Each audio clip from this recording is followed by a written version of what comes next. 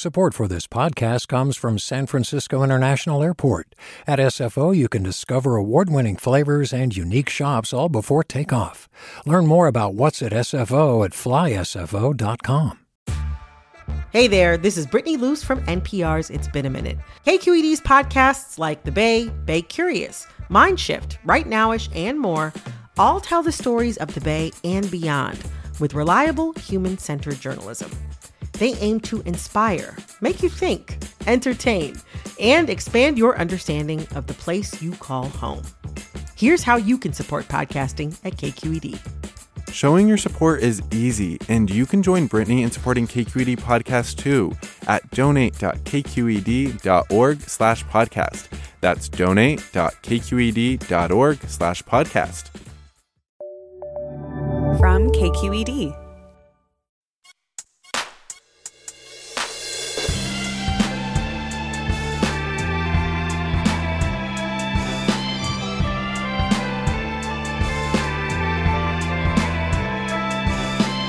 From KQED in San Francisco, I'm Marisa Lagos in for Mina Kim. Coming up on Forum. New at 10, we're learning more about plans to build a city in Solano County. We now know the identity of the people who are buying up land around Travis Air Force Base. So some really rich people began grabbing up thousands of acres. It's not often that news from Northern California's sleepy Solano County makes international headlines, but that's exactly what happened in August when the story broke that a group of tech billionaires had been secretly buying up tens of thousands of acres of farmland as part of a plan to build a new city from scratch. We'll hear from the CEO of that group as well as a skeptical local lawmaker, and we'll take your questions. That's next after this news. This is Forum. I'm Marisa Lagos in for Mina Kim. For years, Solano County residents wondered who was secretly spending hundreds of millions of dollars to buy up family farms in their community. The rumors swirled. Was it Disney planning a new theme park? Was it some sort of Chinese government land grab? In August, the mystery was solved. The New York Times reported that a group of tech moguls, including billionaire venture capitalists Michael Mortiz, philanthropist Laurene Powell Jobs, and LinkedIn founder Reid Hoffman, had spent more than $800 million in land purchases as part of a plan to build a city from scratch on 50,000 acres of agricultural land. They've now gone public under the name California Forever and are promising to bring benefits like good-paying jobs, solar farms, and open space. But many questions remain.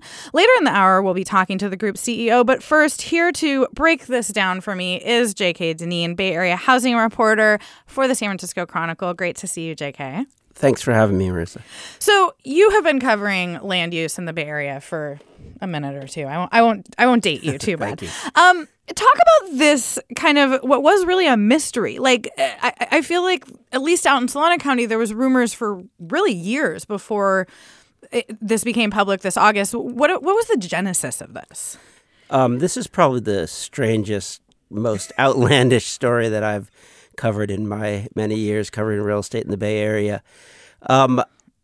Yes, I think that for the first few years, I mean, the company was incorporated in 2017, so it's been a minute. For the first couple of years, it was really just the local, Farm Bureau and ranchers that were kind of scratching their heads, and some of the ranchers were, and it was very divisive because some wanted to sell and some didn't.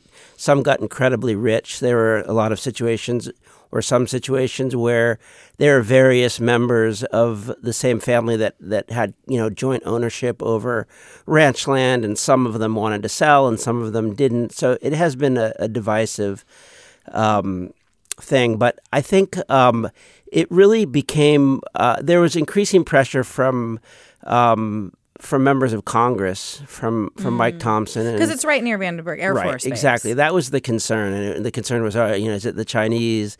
Are they going to be, spying on our Air Force Base? And so, or is it the Russians? Or who knows, And honestly, the idea that it was a group of well-to-do Silicon Valley, titans, wasn't a theory that I heard at all until the New York Times, got a hold of a memo and broke that story. Yeah. So put this in perspective for us. I mean, for those who haven't seen the maps, the Chronicle's done a really good job kind of visualizing this. What are we talking about here? First of all, I guess kind of lay out where's Solano County kind of in the Greater Bay Area, and then how much of that land have they actually bought up? Right. So they've bought up about 50,000 acres in the eastern portion of Solano County between Fairfield and Rio Vista. Okay. Now, Fairfield is a city that has grown about 30% in the last 20 years. It's home to Travis Air Force Base. It's got a downtown. It's the county seat, so it's got courthouses and administrative buildings.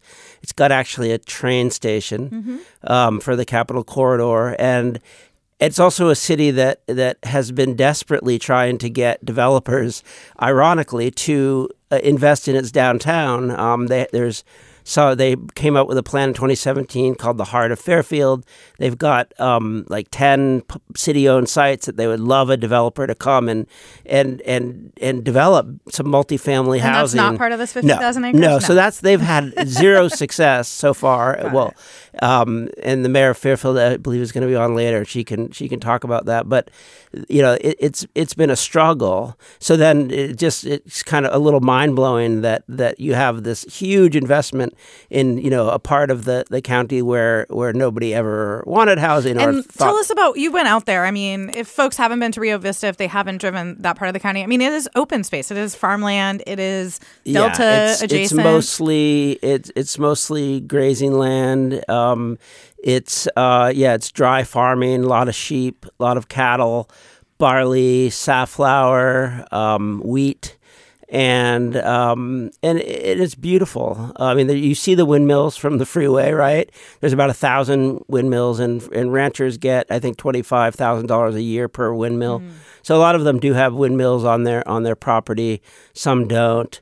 Some of the land does run up against the Sacramento River, and so there's riparian water rights for some of those ranches, and I visited one that has those.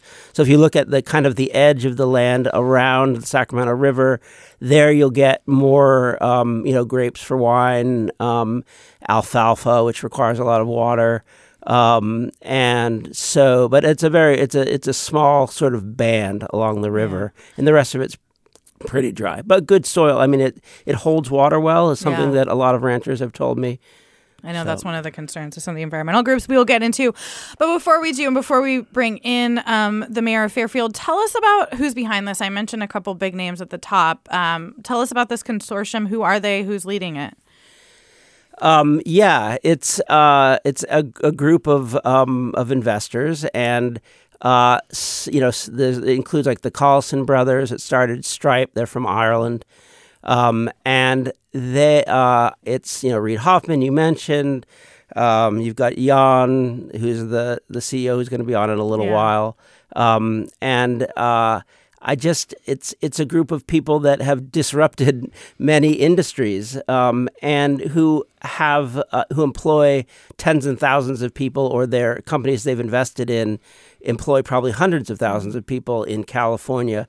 None in that county, though, right? No, not that I know of, although I'm sure that there's people that work at some of their companies that commute in from Vallejo or Fairfield. But I mean, they, like many business leaders, they're concerned about housing and the cost of housing. And some of the groups like the Collison brothers, they have invested heavily in California YIMBY, some of the pro housing groups that are pushing to change regulations to make it easier and faster to build housing in California. I want to bring in the mayor of Fairfield, Catherine Cat Moy.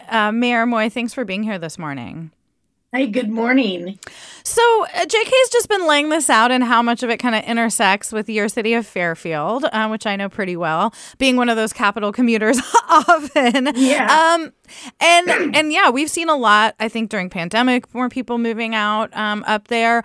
What's your experience been like? When did you first learn about all of this, and how did you learn about who was actually behind it? Well, I first learned about it back in 2018, 19. And I wrote about it on my Facebook. I was a journalist for 20 years, so I have a mind that questions everything. But I got a call from a farmer out there. I was born and raised here, so I know a lot of folks, and I showed animals with them in 4-H and so on. So I got a call, and they said, there's something going on out here. And I said, what's going on? They said, well, somebody's selling land or buying land. I said, okay. No, but it's a lot of land. And I said, how much? He said, 10,000 acres. And I thought, well, that is a lot of land out there. So I went down to the county and started digging through public records. And I found that no, it was at that time 25,000 acres. So I called around to all the elected officials here, and nobody had heard of Flannery.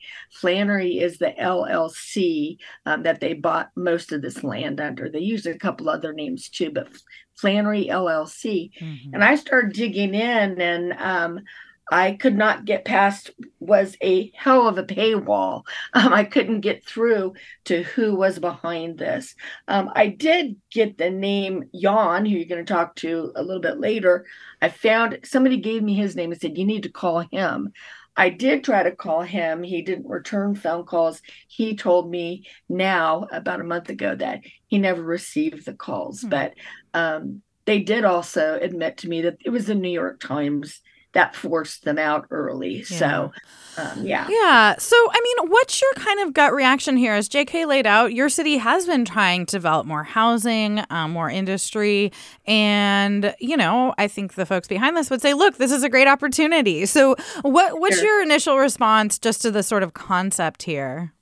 The initial response is that there are other areas that this group could develop in and do a lot of good for humanity, including our downtown. Putting a new city in an area that is, 98% ag is not a good idea. We are running out of ag land. We don't need to develop it. They have bought, it's going to be 60,000 acres, Jan told me, is their top end. So they're close to that. And that's twice as big as my city is right now. And I have about 123,000 people here. So, my knee jerk is, wow, I think there's something else going on here. And do you feel, I mean, putting aside the kind of vague plan itself, yes. Do you feel that the way they went about it in secret has kind of, I don't know, turned some people off? Like, is that part of the frustration here? It actually is, yes. I think that people here are in Solano County, we are still an ag-based county, and we are very welcoming to people. I've not had any problems with when we build a new development here inside the city. But keeping things secret, it automatically gets your radars up. And for it to go on so long, it's disappointing and somewhat, I think, disingenuous. Yeah, some trust building perhaps to do that is Catherine, or Kat Moy, the mayor of Fairfield. I'm also here with J.K. Deneen, Bay Area housing reporter at the San Francisco Chronicle. We're talking about a new city proposed by tech investors in Solano County, maybe two cities, we'll see. What do you think about the proposal? What questions do you have? Especially if you live in Solano County, we would love to hear your perspective. You can email your comments and questions to forum@kqed.org. You can also find us on Twitter, Facebook, Instagram, or Discord. We're at KQED Forum. And you can give us a call now. We're at 866-733-6786. That's 866-733-6786. Already some listener comments. One listener writes, it's sad we have to depend on the, quote, kindness of billionaires to save us. Governments can't even keep up with the potholes, let alone innovate. More to hear from our listeners ahead. Stick with us.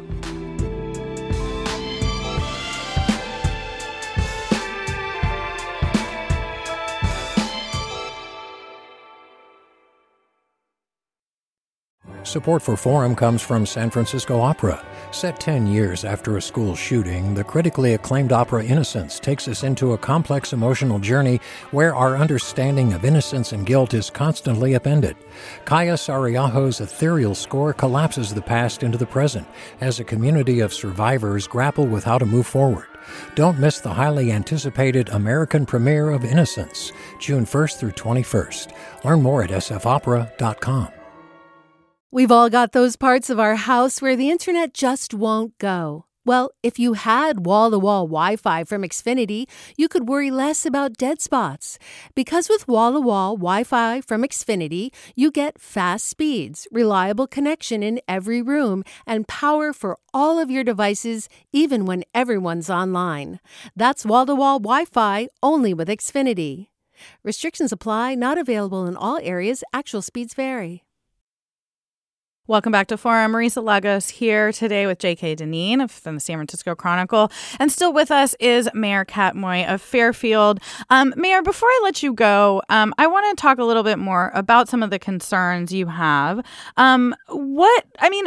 Broadly, when you look at this, the group behind this says that they're going to be spending a lot of time in the coming months talking to the community, thinking about what they want in their community. I mean, what do you say to that? What are you hearing from the folks that you represent in Fairfield? Well, first, I think it's great anytime we can have conversations. And I have told Jan that I think we're going to meet or speak at least once a month. We need to know what the other one is thinking and doing. There's a lot of trust building going on that's going to need to go on before any project is done out there. And there's a lot of big hoops they're going to have to jump through. Now, I know they have the money and they're used to getting their way on things, I'm sure.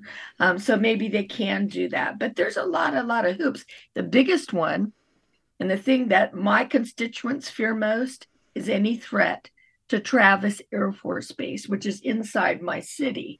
It is the largest airlift in the world, and we need that and rely on it around the world. Right now, we're taking all the munitions to Europe to fight Russia. So that's happening through Travis Air Force Base. It's huge. So any kind of encroachment, and that doesn't just mean houses up to an area. It also means things like reflective solar units. They want to put solar farms in. You have to be very careful about what you're doing there because it blinds pilots. It's tricky. Mm-hmm. And our big deal, my number one thing is to protect my citizens and also in this case, protect our national interests as well. Yeah. Before I let you go, you've mentioned how important agriculture is and keeping some of that space open. You've mentioned the Air Force Base. I'm curious, the other big thing I think we're hearing already from our listeners is traffic. The I-80 runs through there. JK mentioned that Amtrak does come through there. But when you think about that and really building up, that area outside of Fairfield, what concerns do you have? What concerns are you hearing? And are there things that this group could do to alleviate them in terms of how they're thinking about this planning? Sure. Well, first of all, Interstate 80 does not go near that property.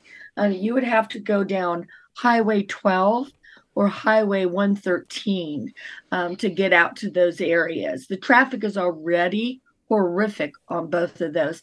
Highway 12 is a 2-lane highway that goes up and down from Fairfield into Rio Vista and all the way out to Interstate 5.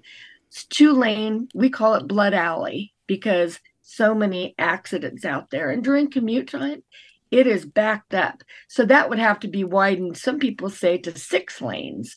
And that would cost billions of dollars. And, Jan has told me that they'll pay their, quote, fair share. Well, as my citizens see it, their fair share is all of it because we aren't going to expand it to 4 or 6 lanes without a project like that. All right. Well, yeah. Mayor Moy, I really appreciate your time this morning. That is Catherine Moy, Mayor of the City of Fairfield. Thanks so much. Thank you. All right. We are talking about a new city proposed by tech investors in Solano County, and we do want to hear from you. What do you think about the proposal? What questions do you have? If you live in Solano County, we'd love to hear your perspective. You can email us at forum@kqed.org. Find us on Twitter, Facebook, Instagram, or Discord. We're at KQED Forum. Give us a call now, 866-733-6786. That is 866-733-6786. Noelle writes, I would really love to see what happens when the rubber hits the road. None of the utopian extras and just another real estate developer land grab. I think some of these people observed how many people were moving to Sacramento area and commuting to the Bay Area, and they thought this town would help that. And Andrew writes, they make it seem like they intend to build a dense, walkable, livable area, but I worry it will end up being another cookie-cutter, car-dependent suburb like Walnut Creek. I certainly don't believe these billionaires care about public transit. I'm sure they haven't used transit this century. All right, Jan, you are getting the hot seat now. I want to bring in Jan Stramek. He is founder and CEO of California Forever. They are the group that is backing this whole plan. Thanks for coming on Forum. It's great to be here. So give us your elevator pitch. This idea has become controversial, but it shouldn't need to be. I mean, California has had an ongoing challenge with housing. We have working class families who are leaving the state to Texas and Florida. Many of the people who've been discussing the project in the press, when you ask them, where do your kids live? They say they moved to Texas because they couldn't afford to live here. And at the same time, you talked about people moving to one of the commenters talked about people moving to Sacramento.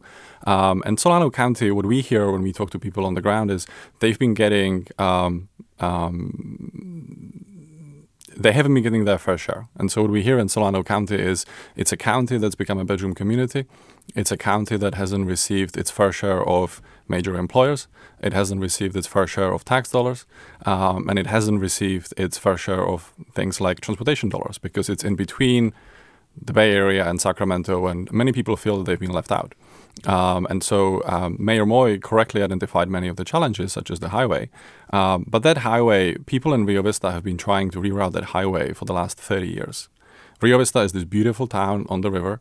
The highway runs right through it. They've been trying to really build up the downtown. And what we hear when we talk to people in Rio Vista is we can't have a downtown if we have 18-wheelers running through the downtown. And so there's a lot of regional improvements that need to happen. And what we've said to Mayor Moy and many others is we hope that our project can be a catalyst to bring more investment, bring more tax dollars to Solano County. So I heard a lot there about what you want to fix, but how do you do that? So what is the pitch here? What are you guys proposing in simple terms? We are proposing to build a walkable community that would then be where we would bring jobs and housing to Solano County. And then we are proposing to surround that with a green belt of agriculture and open space, including solar farms. And so we compress the development, we build a compact community, and that then in turn allows us to preserve a significant proportion of the land as agriculture and protect the long-standing heritage of agriculture in Solano County. And does that mean when you say you want a walkable city, does that mean that you're imagining most of the people who live there will also be working in this new city? How does that kind of flesh out? We would expect many of them would be working in the new city. We would expect that the key measure that we take is that 8-year-old should be able to walk to school alone. And that if you're going to get your groceries or if you're going to go to a restaurant or to a cafe, you should be able to walk to it. And so our plan is a city where most people live within 5 to 10 minutes walk of a local shopping street. Now, if they work outside of the city, they would use a car for that or a capital corridor. JK, I mean, you've covered a lot of land use kind of on the gamut.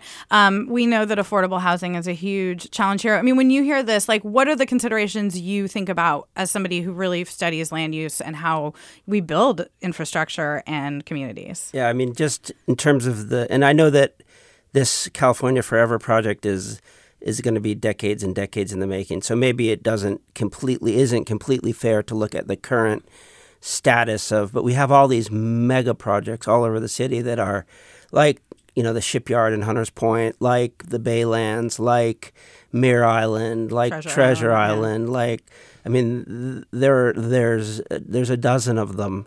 The Bay Area is blessed with having a lot of former military bases. And so all of those are at some stage of development. But right now, we've got, and for the last 10, 15 years, we've got the situation where even though those properties already have infrastructure, public transit, many are close to jobs, they're not getting built because they just don't work financially. And so I guess my question is, you're looking at a new city that doesn't have any of that stuff, and so how is that going to be built? How is that going to attract the capital necessary to build it when all these other projects have been unsuccessful at doing that? A lot of it comes down to the product type. So the big challenge with a lot of these infill projects in San Francisco and Bay Area more broadly is that they rely on building high rises, and because of the cost of land and the cost of construction and the cost of many of the deals that have been struck in the past to build those projects, it's impossible to build even a 2-bedroom unit that you can sell for anything that a working class family or middle class family could afford. And so that's why those projects are not getting built. And we absolutely believe that infill is going to be part of the solution. And so if you look at both the people that we have working on the project on the team and many of the investors, all of those people are active in infill projects in California. They've invested in them, they are working on them, they are designing them. But we've been underproducing homes in California for 40 years. And so we are very much in favor of infill, but we do believe that we're not going to fix this problem and stop working class families from leaving the state unless we do both infill and then some very selective, smart, compact, walkable development, and that's what we're trying to do. We have a lot of callers. Our phone lines are actually full, so if you want to get a comment in, please send it on email, forum@kqed.org, or on social media at KQED Forum. I got to ask, though, you guys are talking about how this stuff pencils out. So what's the motivation here? We have investors who have spent almost $1 billion. Ostensibly, they want a return on that money, correct? Correct. I mean, it's a financial investment, but I think what the investors have in common is that there are a lot of people who over the last 5 years have given up on California. There's a lot of people who've moved out of the state. They've moved to Texas. They've moved to Florida. There are companies that have moved out of the state. And we've gone out and found a group of people who want to double down on California, who believe in the state, who believe in the optimism and the dynamism, and who want to use their resources to build something great in California. All right. I'm going to bring in some callers. Jack in Fairfield, go ahead. Yes, thanks for the call. One of the more intriguing things, Mr. Smerek, you've claimed is that no public monies will be used. Now, let me give you my thoughts, and you tell me what I'm thinking incorrectly or correctly. The infrastructure costs are going to be huge, just crushing. It's a remote area, so it seems to me Highway 12 has to be widened. 113 has to be widened. You're going to have to, make a water treatment plant, a sewage treatment plant, put in all the pipes, electrical, sewer, water, plus build the town. So to pay for that, it seemed without public money, it would seem to me you have two choices, maybe more. One would be to embed those costs in the price of the house, which would raise the price and keep the monthly payments low, or you could keep the house price low and pay for it with a Mello-Roos. So what have I missed here? Thanks, Jack. Mello-Roos, for those who aren't deep in land use, is a special tax district. Thanks, Jack. Go ahead. I would say that the improvements that would benefit solely our community would be financed the way that developers are financing them everywhere else. And so there would be Mello-Roos and other financing districts. There are projects that are being built in for example, Fairfield around Cannon Station that have been built on greenfield, and they require the building of sewers and infrastructure and treatment plants. And so it will work very similarly for us.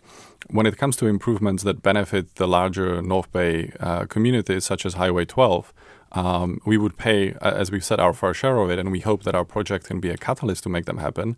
But there are hundreds of thousands of people who would benefit from Highway 12 being improved.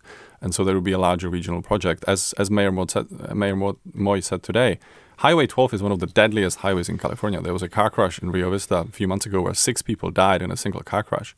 And so if we can figure out how to improve and potentially move Highway 12 out of Rio Vista, that's a project that would benefit hundreds of thousands of people, not just our project. And you still have to pay for it, though. We would pay our fair share of it. I mean, there's... What does that mean? Who's we? Like the company itself? Well, it will be the company or the residents in the new town, and it always ends up being a combination of tax increment districts or the developer paying for some of it. But it's you look at how many people benefit, and then you kind of there are many people right now who commute, say, from Rio Vista to the Bay Area through Highway 12.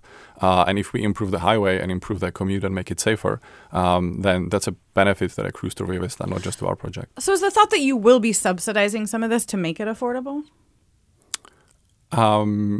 You mean the housing, because when we talk about building housing in the Bay Area, we know how expensive it is, even if, you're in this new place. And I just wonder, how do you pencil it out so that if people are having new tax assessments, if we're building beautiful new housing and infrastructure, if you're gonna make it affordable for lower income people, there's gonna have to be subsidies.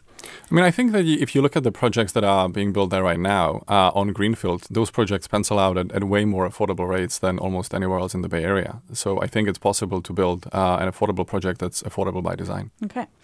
Albert from Rio Vista. Albert, thanks for calling. Yeah, hi. Thanks very much for the opportunity. It's a great show. My name is Albert Medvitz, and my wife, Jean McCormick, and I are ranchers out here in Rio Vista. We've been approached by Flannery and declined their offer. But I would like to make a couple comments and questions and kind of ask for some clarification from Mr. Smarnick. First of all, he typically has badly mischaracterized the land out here as having bad soils and not suitable for farming. And we are dryland agriculture, so we produce significant, important products without irrigation when water is scarce, and it's getting scarcer. We are major suppliers to the Nyman Ranch system of lamb. 3 of the 4 of us who provide that supply are under serious lawsuits that basically put the ranchers out here under gag orders. In their purchases out here, when they have purchased land, they have insisted on non-disclosure agreements, so farmers have not been able to comment whether or not they sold willingly or not. So there's a whole range of issues about that, and he's been far less than forthcoming. He's basically shredded the community out here and create great conflict in families that are now struggling to meet their demand. Right. Let alone replacing important farmland that, if water were supplied, could rival any land in the state. With a city is ludicrous when we face climate change and a declining food supply. Thank you, Albert. We only have a couple minutes before break. I do want to give Jan an opportunity to respond. I think you hit a lot of really important points, including, farmers who don't want to sell, who see this as a death knell to their livelihood. But Jan, go ahead, respond to Albert's points. I think I would say, first of all, we have a news non-disclosure agreement. The farmers are free to talk as they wish. We have purchased properties from probably 500 people. We've had some conflicts with maybe a couple dozen. From the other 480 people, we have countless letters that tell us about how great we've been able to work with, how this has been an amazing change for their family. They've been able to continue farming their properties. They have sent their kids to college. They have paid off debt. They have started businesses. They've been able to use the money to go and buy property elsewhere in Solano County that can be irrigated. It can have higher yields. 100% of the properties that Flannery purchased continues being farmed. It continues being farmed by the local farmers. We generally have excellent relationships with them. We haven't said that what we've said about the land is that it's grazing land, and that's all true. And we look forward to working with Mr. Medvitz and Mrs. McCormack and many other ranchers in the area on forming this agricultural greenbelt around the community and continuing ranching and farming operations there for decades to come. That is Jan Schramek. He's founder and CEO of California Forever. Also here with J.K. Deneen at the San Francisco Chronicle. We are talking about a new city proposed by tech investors for Solano County. We'll be back after a short break. Support for Forum comes from San Francisco Opera. Set 10 years after a school shooting, the critically acclaimed opera Innocence takes us into a complex emotional journey where our understanding of innocence and guilt is constantly upended. Kaya Sariaho's ethereal score collapses the past into the present as a community of survivors grapple with how to move forward. Don't miss the highly anticipated American premiere of Innocence, June 1st through 21st. Learn more at sfopera.com. We've all got those parts of our house where the internet just won't go. Well, if you had wall-to-wall Wi-Fi from Xfinity, you could worry less about dead spots. Because with wall-to-wall Wi-Fi from Xfinity, you get fast speeds, reliable connection in every room, and power for all of your devices, even when everyone's online. That's wall-to-wall Wi-Fi only with Xfinity. Restrictions apply, not available in all areas. Actual speeds vary. Welcome back to Forum. I'm Marisa Lagos and for Mina Kim here with J.K. Deneen of the San Francisco Chronicle and Jan Schramek, founder and CEO of California Forever. We're talking about the new city or cities proposed in Solano County. One listener says, to be honest, many of the cities in California were founded by rich people. I don't see how this is different.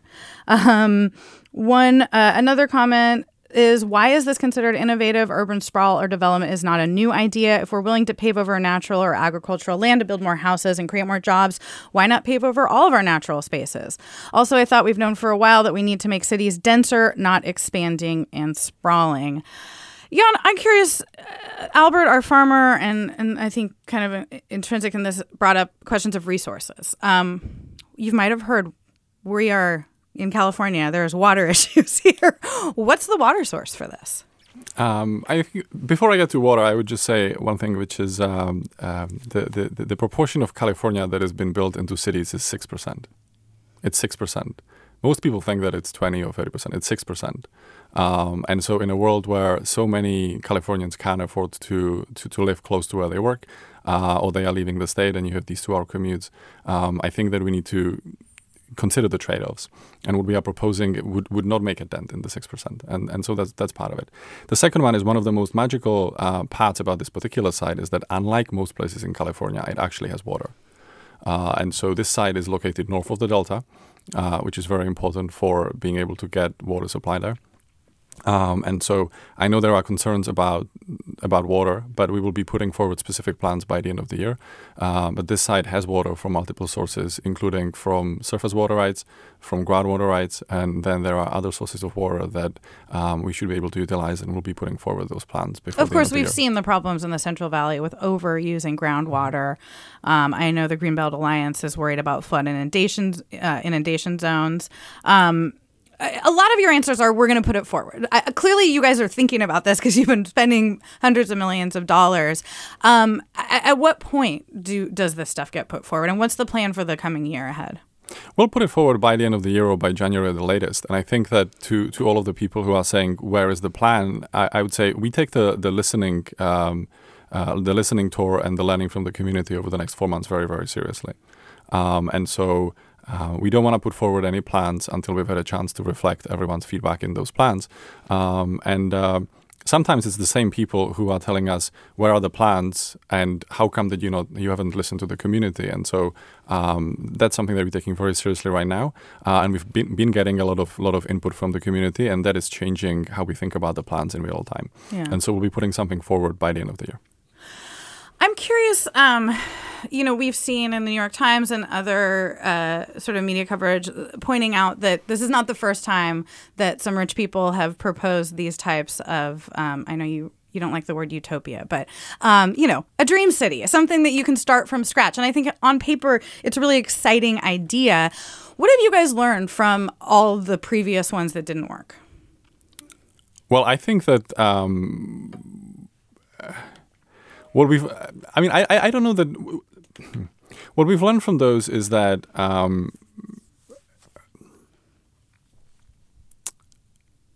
I think that these attempts to reinvent urban living are very misguided. And so when we think about the design, we break it into two buckets. And there's the infrastructure and sustainability piece where we very much want to innovate.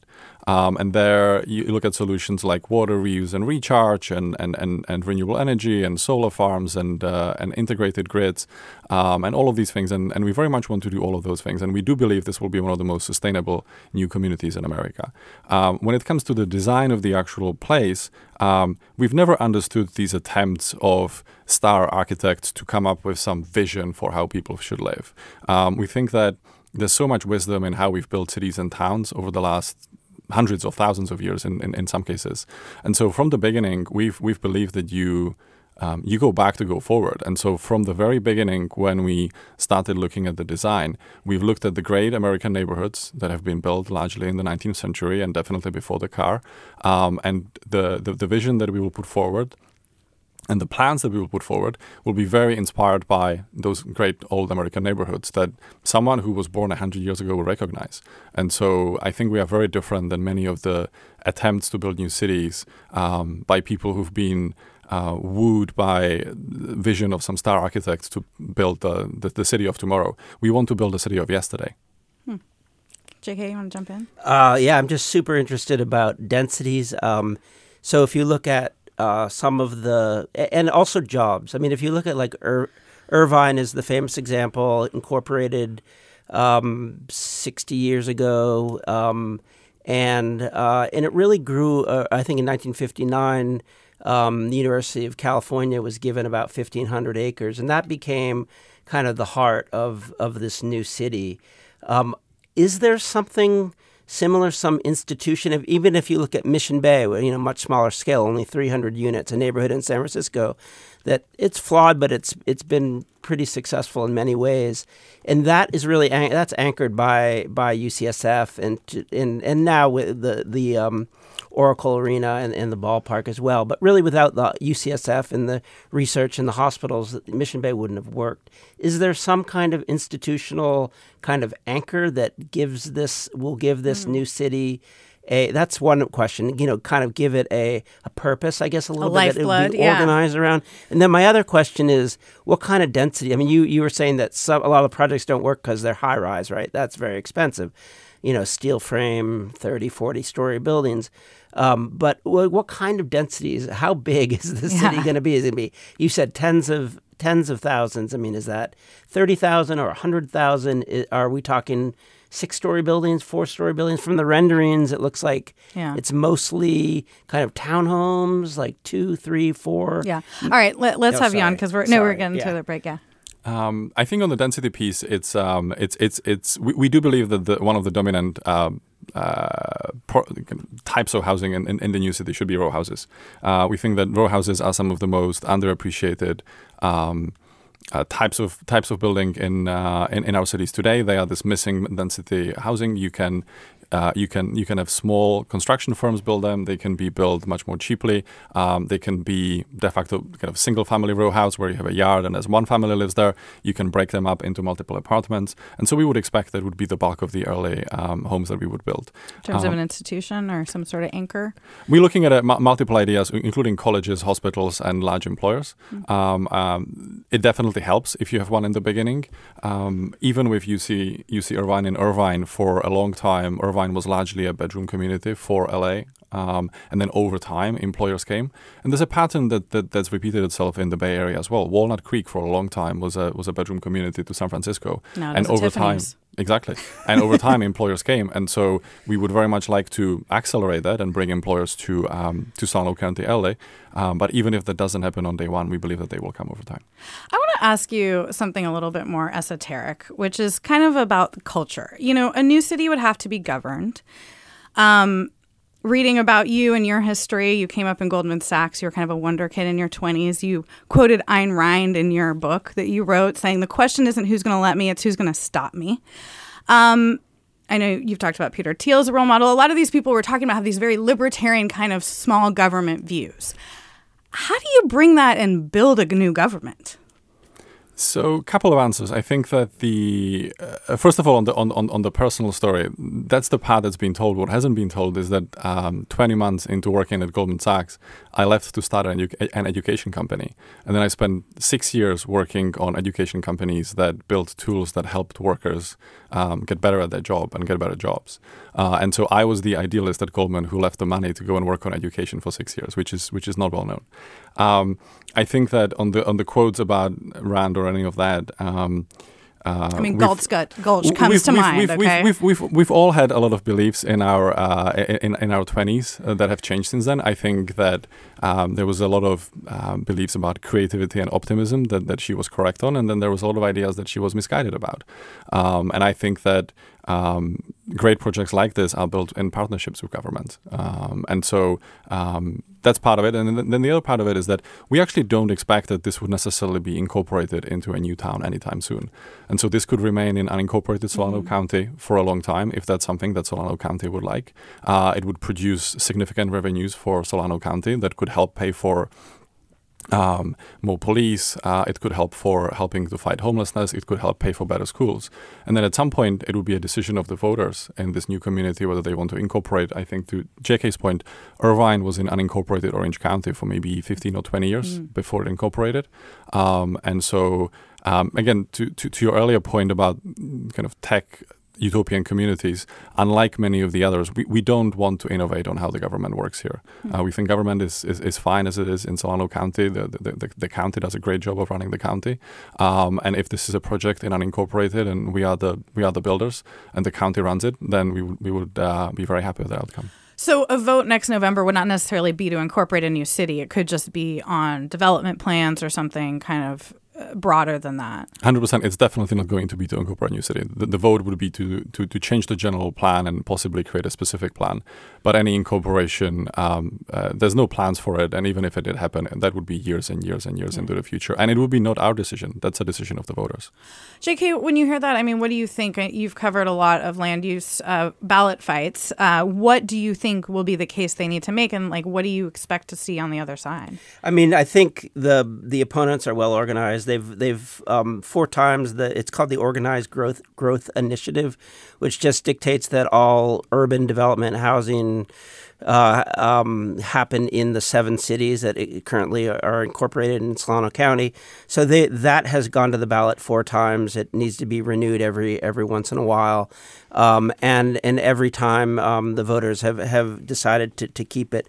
I do think that there's an opportunity for the project to get support, depending on, because like Jan said, there are a lot of people who feel that they're under-resourced in Solano County, and they are.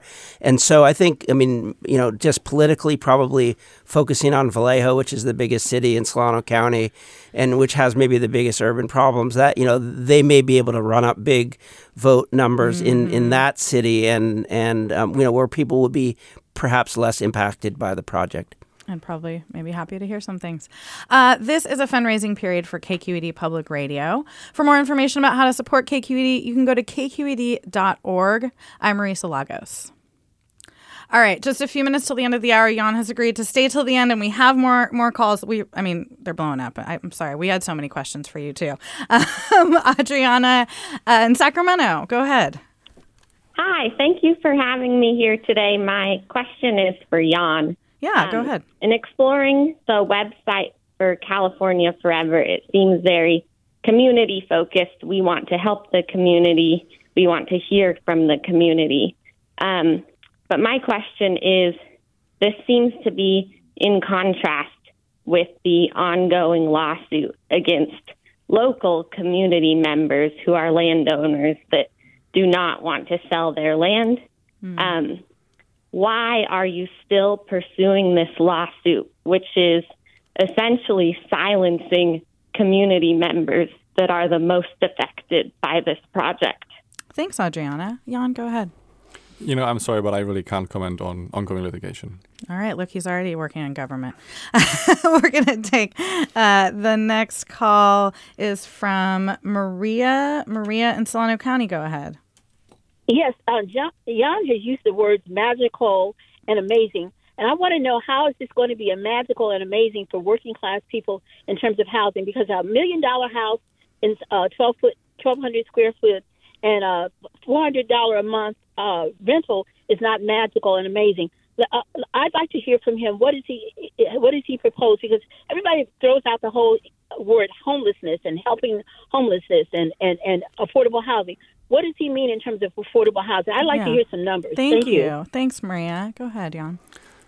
I mean, it's early in the process, so it's hard to put the numbers there. But what I would say is that there's two pieces to it. The first one is what we hear from a lot of people that we meet in Solano County is that they right now have to spend an hour and a half every day to commute to a good paying job somewhere else, or they can take a job for less money in Solano County.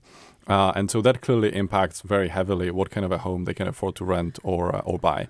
And so part of the problem is just part of the solution is bringing better paying jobs locally that can shorten commutes as well. In terms of the affordability piece of this, we're very committed to the idea that the people who build the city, the construction workers, for example, should be able to live in the city. And similarly for people who work there, like teachers and nurses and policemen and firefighters, same kind of an idea. And one of the ideas that we've publicly talked about is that we are most likely going to put together a home assistance, kind of down payment assistance payment fund that is only available to particularly to people who work on the project or who live in the city, so they can afford to live there. The other idea that we're very committed to is there's a tradition in a lot of the new communities that are or new developments that are built in America of having a affordable housing neighborhood, the starter home neighborhood, the luxury home neighborhood, and I personally find it quite abhorrent. And so we're very committed to the idea that we're going to have some big expensive houses, and then we're going to have some smaller houses and apartments and studios, but they are all going to be integrated in the same community instead of having these segregated communities, which I think is just wrong. Yeah. All right. Final probably word here. Wanda Williams from Solano County, Supervisor District 3. Thanks for calling, Supervisor. Well, thank you for having me. I'm just really calling because I too remain very concerned about the need for a buffer zone to prevent possible encroachment around Travis Air Force Base. As it was mentioned previously by Mayor Moy, the importance of Travis Air Force Base to our region. And the encroachment, is alarming for the community. And, Vallejo is already lost, Mare Island, so we want to make sure that Travis Air Force Base is preserved. We have to protect those base operations, and Travis Air Force Base is the protection of our national security. They provide, transportation for our military supplies. And it's also important that area, which has historically been used for cattle and grazing. When you drive through down Highway 12 and you look out at the Montezuma Hills, it looks like dry land, but there's actually wheat and hay and other things that are being produced in those areas. And so, it's again. I don't want to cut you off, but I want to give Yana a chance to respond to the Air Force Base. We only have about 90 seconds left in the hour. Thank you, Supervisor, for the phone call. Thank you, Supervisor. So we've been very actively talking to the defense community, including the base, and what we have said is that in the Travis Reserve area, which is the officially designated area for protecting Travis, around Travis, we wouldn't be putting any new community-owned homes. And so Fairfield on the west side is about 0.8 of a mile from Travis. Any community we propose would be significantly further away from Travis. And the other thing that I would say is there's probably 6,000 acres that are around Travis. We do own the majority of them. The only party that is proposing to build a new development right under the runway at Travis is another developer. It's the one parcel we don't own. The one person that we don't own, they are the people who are encroaching on Travis, not us. We believe in the base and we're going to support it. All right. That is Jan Schramek, former founder and CEO of California Forever. Thanks for coming in this hour. It was great. J.K. Deneen Barry, a housing reporter at the San Francisco Chronicle. We know you will keep watching this. Absolutely. Thank you, Marissa. And I'm Marisa Lagos. This is a fundraising period for KQED Public Radio. For more information, go to kqed.org. Mina Kim will be back tomorrow. Thanks for listening.